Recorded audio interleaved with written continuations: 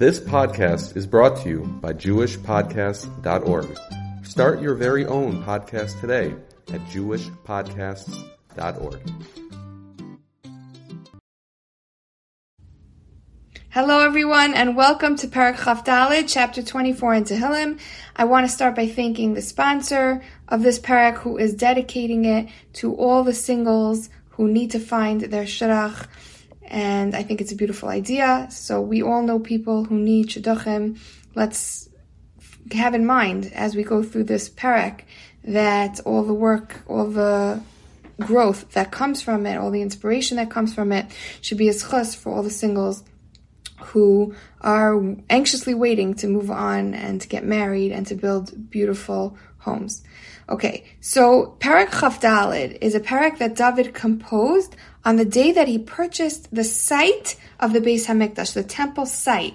And he composed this Perek to be said at the future inauguration of the Beis HaMikdash when his son Shlomo would build it. It also happens to be the Shir Shal Yom, the song of the day of Sunday that we say at the end of davening. So to those of us who haven't been getting around to saying it on Sundays, hopefully now, after we learn this beautiful Perek and all the lessons involved, we'll be more motivated to say this beautiful Perek on Sundays. Okay, so there's three different parts of this Perek that David had intended to be said at three different parts of the journey of bringing the Aron Kodesh to the Kodesh Kodashim, when the Beis HaMikdash would be built. So the first part, La Hashem Haaretz U'Meloa, we start off talking about the fact that Hashem owns the entire world. The Jews said that as they were setting out on their journey, they were on their way going to the Har Hashem, to the Temple Mount, and as they were going on their way, they wanted to remind themselves that yes, the Shekhinah of Hashem is concentrated in the Beis HaMikdash, but really He owns the entire universe, the entire world. And then the second part of this Perek is talking about when they were at the foot of the Har HaBayis. They were about to ascend the mountain to the Beis HaMikdash, and they asked the Kohanim and the Chachamim there, Mi Ya'aleh Har Hashem? What is the prerequisite? Who is allowed to go up the mountain of Hashem? What does a person need in order to be able to go up and to be close with Hashem? Do they need karbanos? Maybe they need a fast. What do they need to do? Do they need to say a certain tefillah? So we're going to learn this in the Perek. And then the last part of this Perek is the famous psukim that we sing on Simchas Torah, Su'u Sha'arim Rashechem. That's when the Jews got to the gates of the Kodesh Kodashim, and they're asking the gates to open up so they could bring the Aron Kodesh in. And we're going to see the dialogue that happens there, and we're going to learn a lot from it. So now to translate all of this beautiful information into our own personal lives, because that's what we do best here in Tian Tehillim, this Perek is about successfully navigating and moving up the Har Hashem. Mi Ya'aleh Har Hashem. Who's going to be Zoche to go up to the mountain of Hashem, to connect with Hashem, to have Su'u Sha'arim Rashechem, to have the gates open so that they can have Hashem in their life and all the Siyata Deshmaya and success and blessings that come with it. What do we need in order to be able to navigate up the mountain of life that has so many hurdles? The Har Hashem is our path in life. It's not a straight, smooth path. It has rough terrain at times. It has big boulders. It has craters. This pathway of our life is the Har Hashem, and the gates that we want to open are the gates of success, of the gates of Hashem's support and guidance and blessing. So the question that we want to ask here, that we're going to answer in this Perek, is what is the mindset that I need in order to attract the divine guidance and assistance into my life, in order to be able to transcend the hurdles and the challenges and to really achieve major things and to really be fulfilled and accomplish my mission in this world. And so we're going to see that the answer to this question is embedded in the deeper meaning of this Perek. And the answer that we're going to get to is the idea of taking 100% responsibility for our lives. That each one of us needs to recognize that, yes, of course, the first pasuk in this Perek is La Hashem Haaretz U'Meloa. Yes, of course, Hashem owns everything in the world, and He owns everything, and at the same time, He gave us a steering wheel. He owns the car. He owns everything in the car. He owns everything outside of the car. He owns the people in the car. But we have the steering wheel. He gave it to us, and we have to use it. Now, and this is going to be the theme of this parak, taking accountability for our life and how exactly to do that, because many times we want to, but we don't really know how. And also, we don't recognize the extent to which we have an impact on our own realities. So now, I don't want to confuse accountability with blame. Before I start anything, I just want to separate these two things. We're not talking about blame. Blame does not serve us. Blaming ourselves is not helpful, and it's not appropriate, because we all do the best that we can in every area of our life, and often our steering wheel is getting controlled by subconscious beliefs or thoughts that are in our mind could be from our childhood. So we're doing the best we can with the tools that we have, so there is no blame. But accountability is what we need. Accountability means I recognize that I'm at the steering wheel, and that it's my job to become conscious of why my car is going where it's going and how to get it to go where I want it to go. So it's not about putting ourselves down and blaming us. It's about freeing ourselves, empowering ourselves to recognize that I have way more power to change my life than I thought I did. And it's so freeing, because when I think that I'm just a victim, and that everything that's happening around me, and that things that other people are doing to me, and things that are happening in my life are just out of my control, that's like being imprisoned. But in order to be empowered, I have to recognize that I have the steering wheel, and I can affect major changes, not just in my own life, but I can create a ripple effect, and I can change dynamics that are around me, and I can even change the whole energy in the whole entire world. And we're going to read about this very soon. So the thing is, I know who my listeners are. I speak to a lot of you one-on-one. I know you. I know who's listening to my classes. And there's a very good chance that you who are listening to my class are extremely spiritual, intuitive, wise, compassionate, kind, mature, growth-oriented. You have so many amazing qualities, and you're working on yourself. So you already know that you're taking responsibility. You know that you need to take responsibility for yourself. So why am I coming here to you today? So like I said, we may know that we should be taking responsibility, but we may not know the direction that we need to go in to do that in the most productive and effective way. And we also may not realize how far it goes, that how much I can really change, how much change I can really affect in my life and in my surroundings. Just to give you an example, I had a client who was complaining that someone in her life was mistreating her. Someone came into her life and created havoc, like was really ruining her peace of mind. And she was really, even though she's such a growing person and she's always working on herself, she really was in a victim state because she didn't know what to do to get out of it. And she really saw herself as a victim who had no choices. And so I asked her the question. I wanted to empower her. I said, this person, this difficult person who's creating havoc in your life, who's being difficult, who's mistreating you, is there anyone in your life that you could think of that if you put that person in your place, they wouldn't be tolerating this same mistreatment from this difficult person? Somehow, this difficult person wouldn't have the same impact on them. They wouldn't be able to do the things that they're doing to that person. And she thought for a second and she said, yes. And she came up with a person. And then she said, oh, and I know someone else. And she gave me a few different people that if they would be in her situation, they would never be tolerating this awful behavior that this other person is giving them. It just wouldn't end up happening. Like the other person wouldn't even do that to them to begin with. And just from asking her this question, it made her realize that while she thought it was the other person that was doing that was creating the whole problem, and she was just the victim, in reality, she realized that there has to be something in her that's bringing this situation into her life, and that by changing some mysterious thing within herself, she can change her whole life. She can really change it single-handedly, all by herself. And so today I'm here to offer all of you the gift of figuring out what this mysterious thing is. What is the mysterious thing that I can change in my life to steer my life in the direction that I want it to go in? And by getting to this answer, we're going to really be able to learn how to take accountability for our life in a way that will su'u sha'arim, that will open up gates for us to get unstuck and to get further and to transcend higher in the areas of our life that we're looking to make improvements in. So let's look at Perek Chaf Daled, Pasuk Aleph.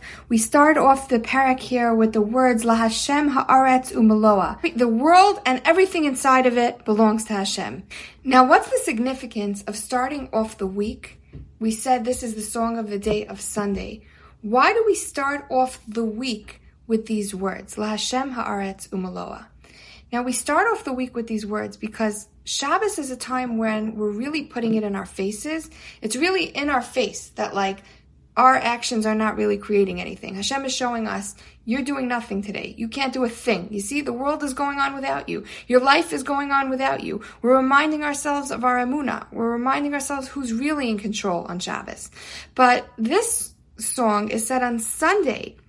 Sunday is a day that I take out my planner, right? What do we do on Sunday? We take it, or Motzei Shabbos or Sunday, we take out our planner and we plan the week ahead. And we put in all the responsibilities that we have to take care of and all the things that we have to do and all the errands and all the work and all the family obligations, all the doctor's appointments. It all goes in there on Sunday. So just then, right, when you take out that calendar on Sunday, we want you to know, LaHashem ha'aretz u'meloa. Don't forget, you're not in control. Yes, you need to do all these things on your list, but do it with calm. Do it with menuchas hanefesh. Do it with a mindset of knowing that you just work here in the world. All these things that you're doing, all these efforts that you're making, it's like paying a tax. It's like doing your little token hishtadlus here.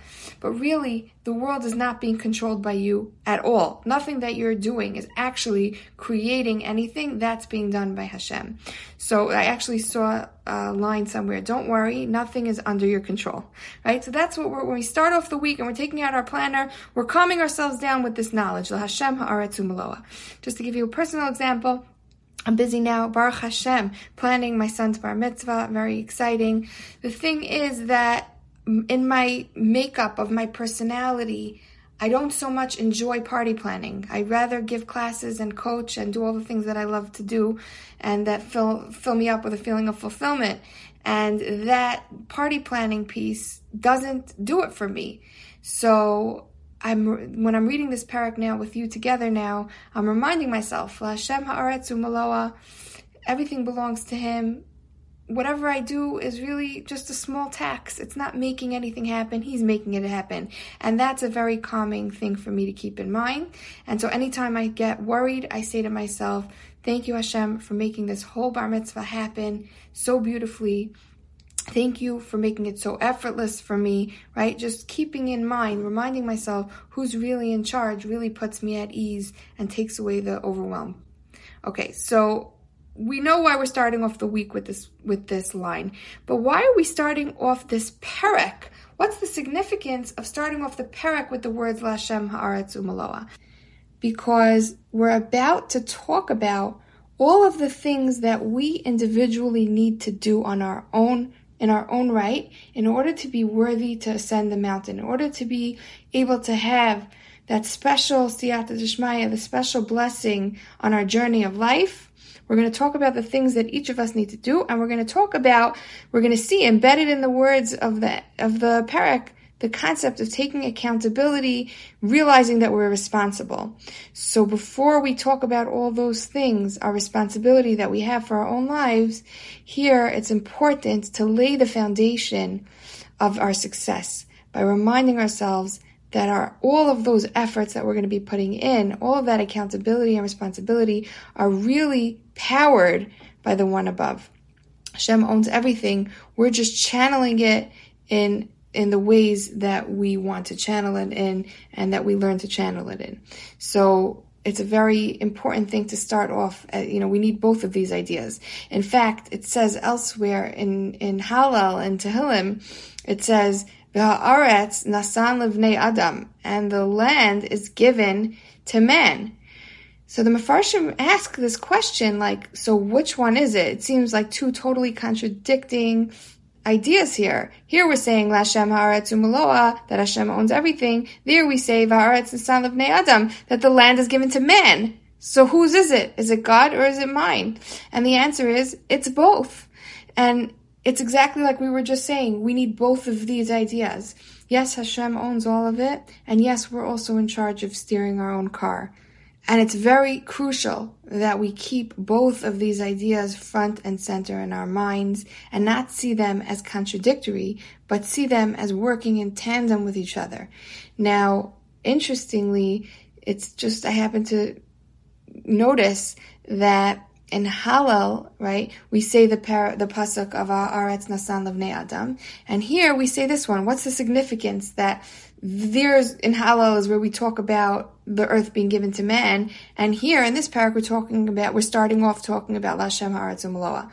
So what I notice is that in Hallel, we're praising Hashem for everything. We're talking about His greatness, and we're talking about our reliance on Him. And so in all of that, we kind of balance it out. We need that reminder that, guess what? Yes, Hashem is doing everything, but we also need to be involved. Haaretz Nasan Levnei Adam. We need to take the resources that we were given and make them into what we want them to be. Don't think that because Hashem is so great, as we keep saying over and over again in Hallel, that you're here to do nothing. So that's where we need the reminder of Haaretz Nasan Levnei Adam. And here in this parak, where we're about to talk about our personal responsibility in our life, so to balance that out, we're starting off with Lashem Haaretz U'Meloa, that the whole earth belongs to Hashem. Just shows you that your life needs to have that balance, have these two ideas working together with each other. Okay, so Pasuk Gimel says, Mi ya'aleh v'har Hashem, u'mi yakom b'mkom kacho. So who may ascend the mountain of Hashem? Who may stand in His holy place? So here, we're bringing this into our life, and we're saying, who is going to be able not just to Ya'aleh. There's Ya'aleh and there's Yakum.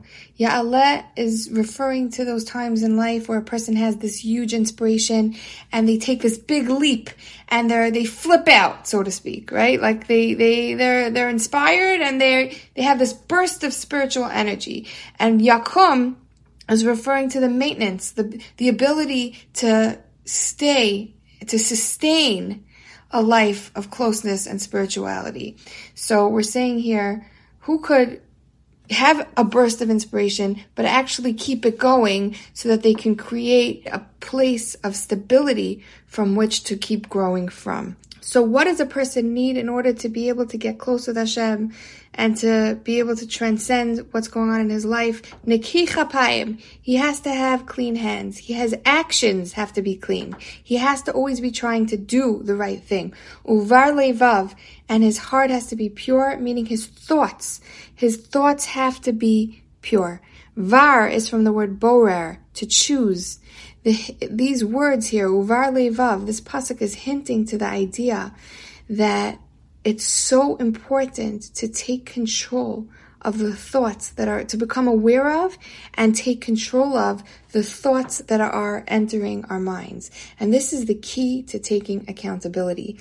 Everything starts with our thoughts. Our thoughts are seeds, are like seeds that you plant in the ground. They create trees, they create realities in our life.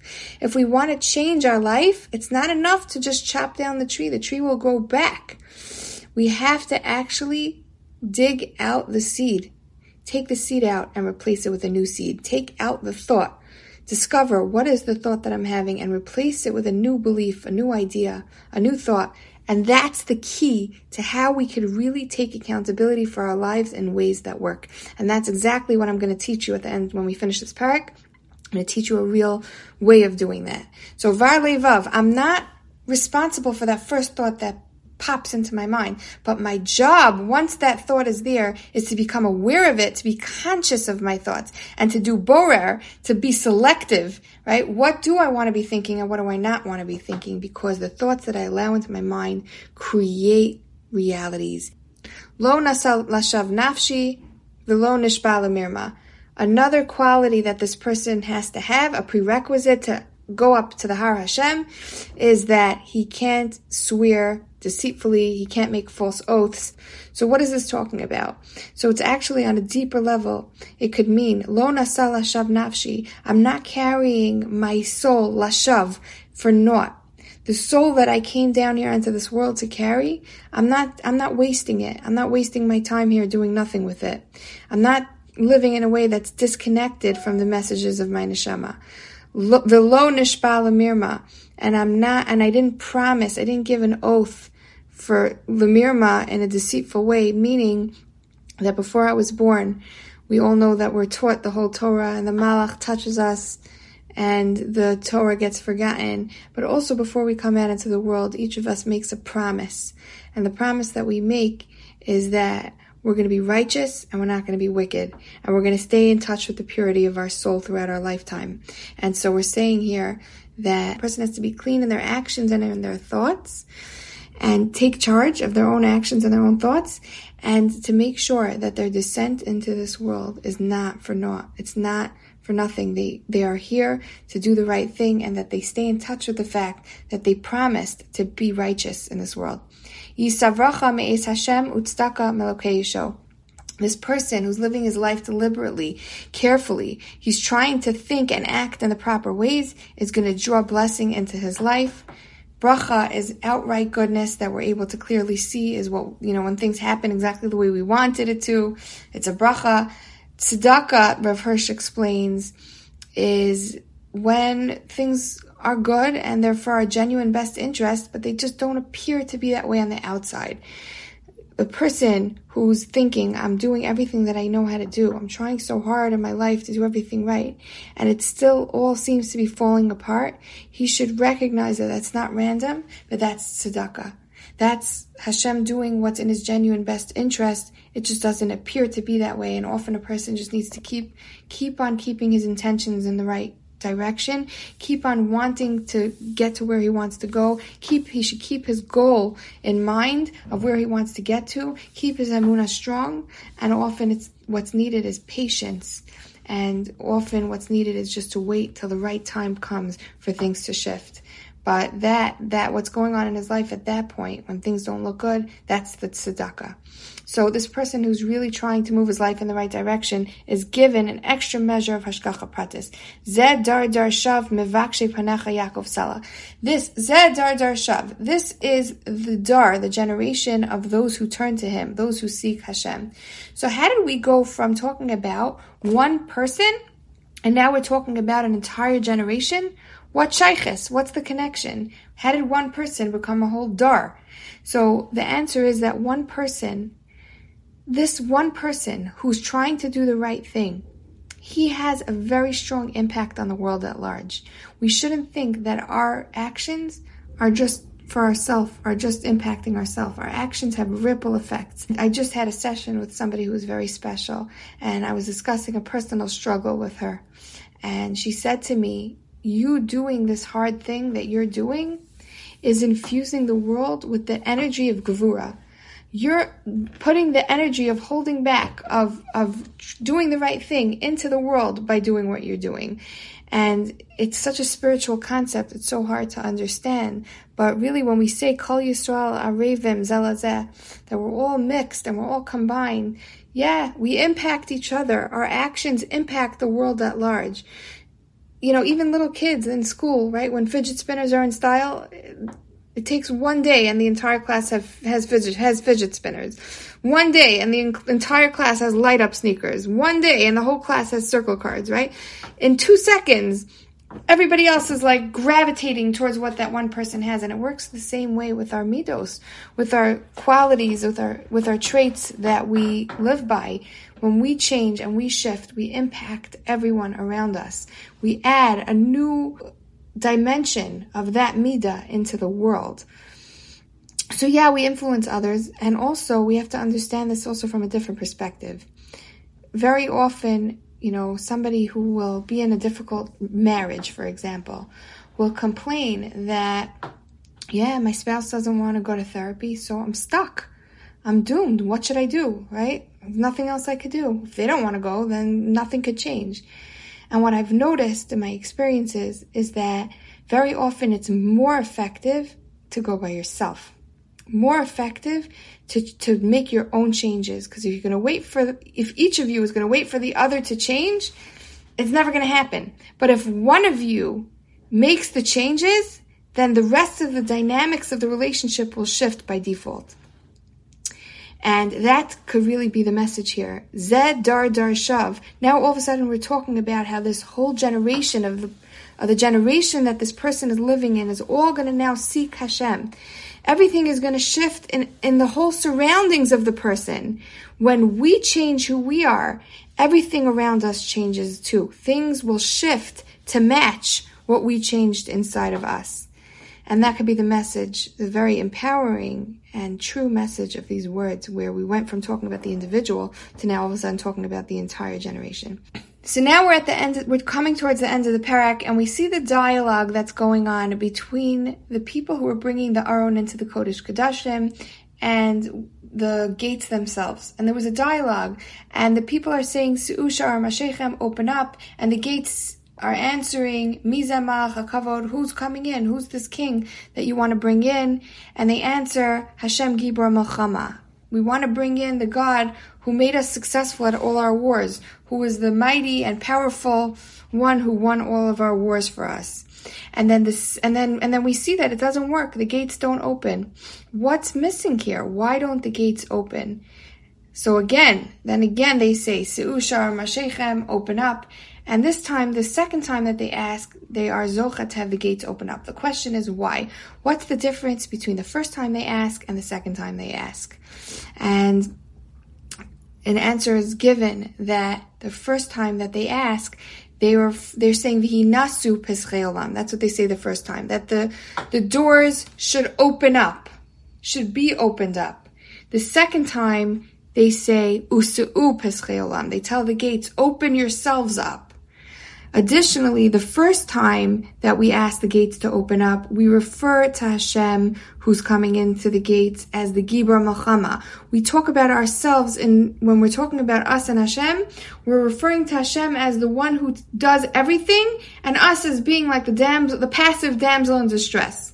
And the second time, we say, Se'u, we tell the gates, open up, you do the work of opening up. And we refer to Hashem as Hashem Tzvakos. Hashem Tzvakos means the God of the armies, the God of the troops. Who are the armies? The armies are all the living things here on earth. We're referring to Hashem in a way that we're putting ourselves into the picture. We're putting ourselves into the equation. We're saying that each one of us, we're one of the troops. And therefore, that means that we each have to do our part. And we each have to make sure that we're each doing the best that we can. When an army goes out to war, each one of those people, you could be sure, their life is in their hands. That each one of them is doing the very best that they can to make sure that they're serving their country, that they're not going to die in war, and that they're going to be able to be a hero, they're going to be able to accomplish everything that they want to accomplish. And so when we say Hashem Tzvakos, we're putting ourselves in the equation. And when we're putting ourselves in the equation, that's also why we say Usu'u. We're hinting to the fact the gates open up, not v'hinasu, not you'll be opened up and the God who's going to come save you and do everything for you and you have to do nothing is coming through. The gates open up when we say, Usu'u, you gates open up. Who's coming through? The Hashem Tzvakos, the God of all of the troops here on earth, who each one of us has to be a part of that picture. We have to be a part of bringing Hashem's honor and glory into the world. So when we talk about ourselves as being accountable, as being responsible, as being the ones who need to be the doers and the steerers of our own ships, that's when the gates are able to open up. And the lesson for us is that's when the gates to our own blockages and our own stuck places could open up in our life. That's when we can ascend and go up to the Har Hashem, when we're taking the achrayus that we need to be taking and not pointing fingers at other people or pointing fingers at God or saying, well, this is just what my life circumstances are. When we stand up and we say, I am one of the troops, I have to make it all happen. It's in my hands to steer this car. That's when things start moving and shaking. So how do we do this? So personally, at one point in my life when I was going through something very challenging, I reached out, I asked somebody for help, and this person was very wise, and they told me a line that I'll never forget. They told me that if you hold the racket differently, the ball will go in a completely different direction. All you need to do is shift the racket in your hand. For those of you who play tennis, you know what I mean. You need to just make a slight rotation, turn the racket a tiny little bit, and the ball goes in a completely different direction. Now, this made a lot of sense to me at the time, but I didn't know how to execute it, and I ended up hanging up the phone feeling stumped. It gave me a lot of food for thought, but I really didn't have any direction of where to go from there, like how to turn my racket. Like, I didn't even know I was holding a racket, or which direction to turn it in, or which hand it should be in, or I didn't really chap. I didn't get it. And now, Baruch Hashem, I really do understand how to turn that racket, and I want to teach all of you what I learned. So let's take our old seeds out, put in a new seed into the ground so we could plant a new tree and see a different reality. And the way we're going to do that is we're going to ask two very important questions. And the questions are, number one, what thoughts or beliefs in me could be attracting this situation? So you take any situation that you don't like in your life and say, what thoughts or beliefs could be going on inside of me that could be attracting this? And number two, what would I need to believe to bring about different results? In what way do I need to change my thoughts? What would my thoughts need to be? What seed do I need to plant to bring about a different tree? And I just want to caution you not to take this in the wrong way. It's dangerous, especially for my listeners who are so earnest and so sincere and so wanting to do everything right. Don't take this as blame. This is empowerment, and this is a tool to be able to further your life in a good direction, not so that you should say, oh no, everything that I'm doing now, my whole life that's happening around me right now is all my fault. That's not going to serve you. Instead, we're only looking forward, and we're saying, go from here on in, I can start becoming more aware of my thoughts, and I can start attracting different situations. So these two questions, what thoughts or beliefs in me could be attracting this? And number two, what would I need to start believing, to start thinking, to bring about different results? Now, just to give you a few examples, because this is a bit of a deep concept. I usually do this with clients in session, and I don't teach such complicated, deep things, but this is a very important thing that I think a lot of you are capable of understanding, and I want to give you some examples, okay? So let's say you have a person who's constantly being taken advantage of. Every time there's a carpool that needs to get done, it falls on me. Every time somebody needs something, I'm the one that ends up, nice people finish last. Look what's going on. I'm nice, and I keep getting dumped on. And so let's go through these two questions. Number one, what thoughts or beliefs in me could be attracting the situation? Maybe that person believes that in order to be considered quote unquote nice, then they always need to say yes, right? A lot of us think that. If I say no, I'm not nice. So I need to say yes to be nice. And let's go to the second question. What would I need to believe to bring about different results? Maybe she would need to believe that she's nice when she says no. That's food for thought. Why would she be nice when she's saying no? Maybe because if she's able to say no, then her yeses are from a much more genuine and authentic place. And then she won't hold resentment towards other people because she's able to say no when she needs to. Or maybe saying no is much nicer and kinder to her family, to her husband and children, who are dealing with the fact that their mother and wife does not know how to say no, right? And suffering as a result of that. So that would be a huge shift, because as soon as she's starting to, right, we said var levav, we have to do borer, we have to choose and separate our thoughts. What do I want to think? What do I not want to think? We have to recognize that our thoughts create our worlds.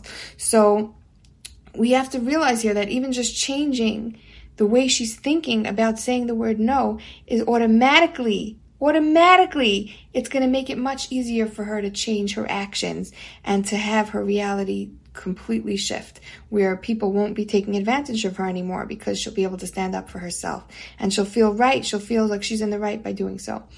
Okay, another example. A husband is expecting a lot from his wife. The wife is feeling like she's never enough. It's just never enough. Whatever she does is not cutting it, and she just wants to gain his approval, and it's not working out.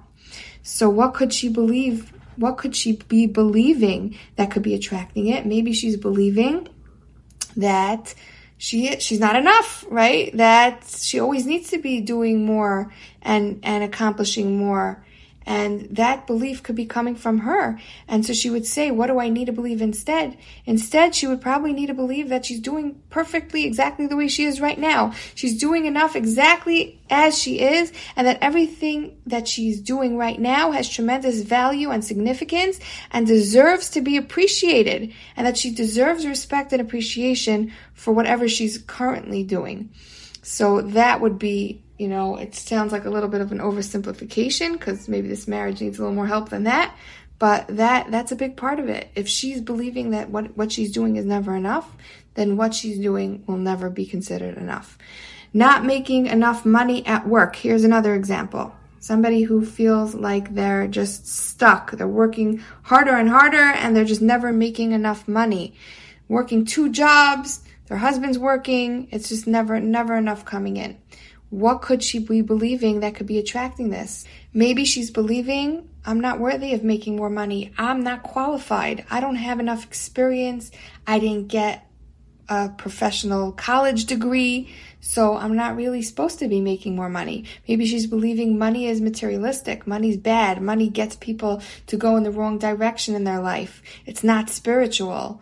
And what would she need to believe? She would need to believe that she's worth it, that what she's offering is valuable, and that money's good, and it will help her fulfill her tafkid in this world in the best possible way, and that Hashem wants her to have money so that she can do what she needs to do without worry, without anxiety, without lack. Another example would be a person says, listen, everybody's angry at me. Everybody seems to be going against me, right? So what are they believing? Maybe they're believing that that they're right, and they don't want to veer away from believing that they're in the right, and that everybody else around me needs to change so that I can be happy. And maybe people around them are not so happy with that attitude, and it's not really working out for their family members or friends or whatever. So what would they need to start believing? Maybe they would need to start second guessing. Is it true that everybody around me is responsible for my emotional state, for my life? Maybe I'm responsible for my own actions and feelings. Maybe I'm being hurtful to others by blaming them. Maybe not maybe, right? Maybe for sure, right? So let's explore these 2 questions. Number 1, what thoughts or beliefs in me could be attracting this situation? Number 2, what would I need to believe to bring about different results? By asking these 2 questions, we are taking responsibility and accountability for our lives in the deepest possible way. This is how we change things in our life, no matter what's going on around us.